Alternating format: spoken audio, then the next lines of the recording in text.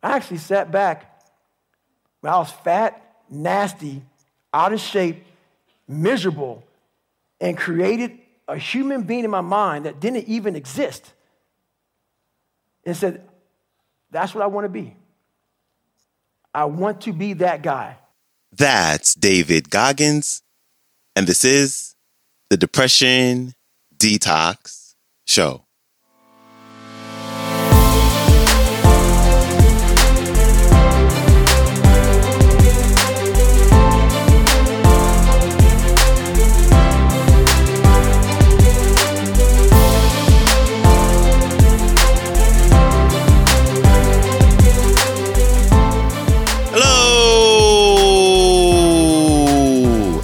Welcome back to the Depression Detox Show, where we share ideas and stories to help you live a happier life. I am your host, Malik Josephs. Happy Monday. Hope you had a great weekend. And as always, I appreciate you tuning in with me to start off this week with a new featured speaker who is making his debut on the show. This is someone that I've wanted to feature on the show since I read his book a few years ago.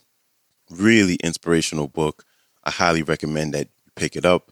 But before we play this clip, I want to say that David Goggins is a polarizing guy. He may rub some people the wrong way. And I also preface it with saying that this clip has some colorful language. So if you have any little ones lying around, or I think that it may be a better decision to listen to this when you have some alone time. And for all those who can stick around, I think that you'll be in for a really good treat because, in my opinion, David Goggins is a true inspiration. He is a master of overcoming his mind. He is a master at overcoming criticism. He is, once again, a true inspiration for anyone, I think, that has been struggling for years in not believing in themselves and just not taking action. His story is incredible. It's undescribable. He literally had to reinvent himself and become someone completely different than who he was. So if you are a person that wants to close the gap between who you are and who you want to be, then I highly recommend listening to this clip, going to grab his book, follow him on Instagram, because David Goggins is someone who truly embodies the notion of mastering your mind and defying all odds. Here's David Goggins. Enjoy. But I want to ask you, are mentally tough people born or do they become it?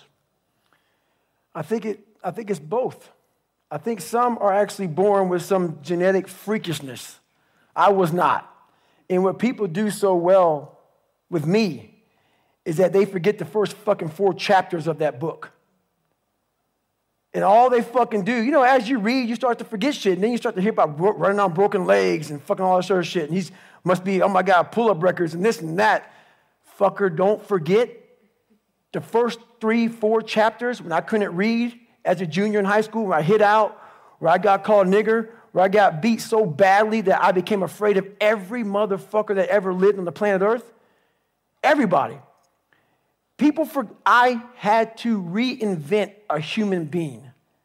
I sat at home for so many fucking nights by myself, broken, not just physically, mentally, spiritually. Like that chart we have up here with the fucking charity and the fucking family and all that shit. I was looking at it yesterday like this. Fuck. I didn't have any of that shit. Mental toughness, strength, power, shit. I'm like, fuck, man, I was fucked up. But then I sat back and said to myself, I invented a motherfucker.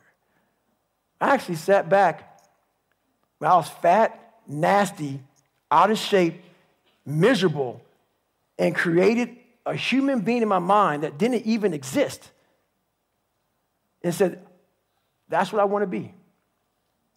I want to be that guy. I want to be a guy that's capable of doing exactly what I'm doing today.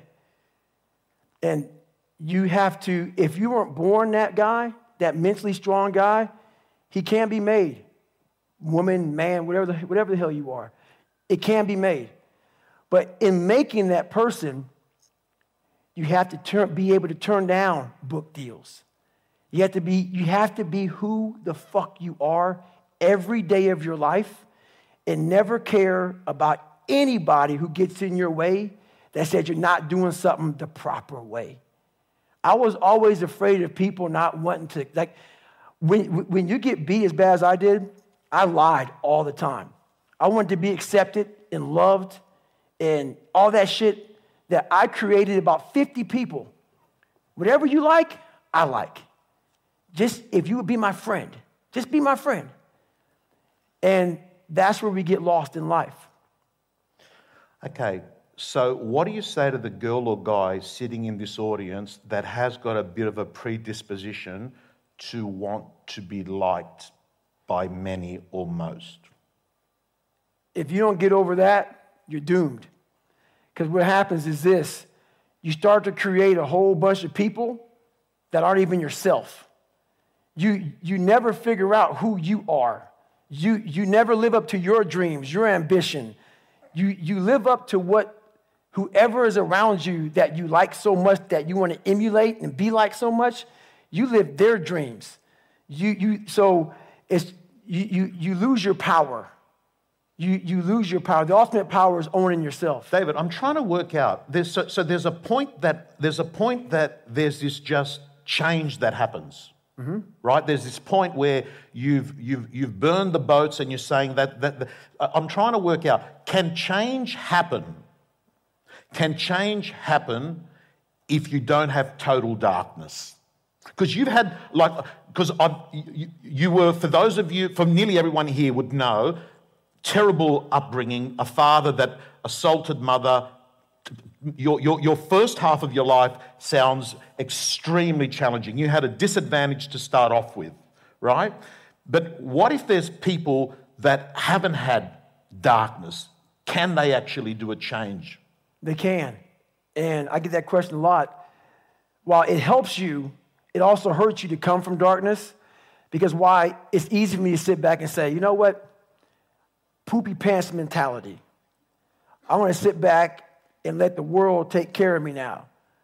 And that's what I'm talking about. Don't play sick too long. While my childhood was so messed up, I played sick way too long, and I almost lost tons of opportunities by playing sick. Because it feels good to play sick. My dad beat the fucking shit out of me, man. I couldn't read. I can't read. You know, when I was a junior in high school, I couldn't read. If you live that life, yeah, it feels good for people to, oh, man, you know, that's just David, man. He's just not real smart, and he had a bad life. And you get a get-out-of-jail-free card. That's nice.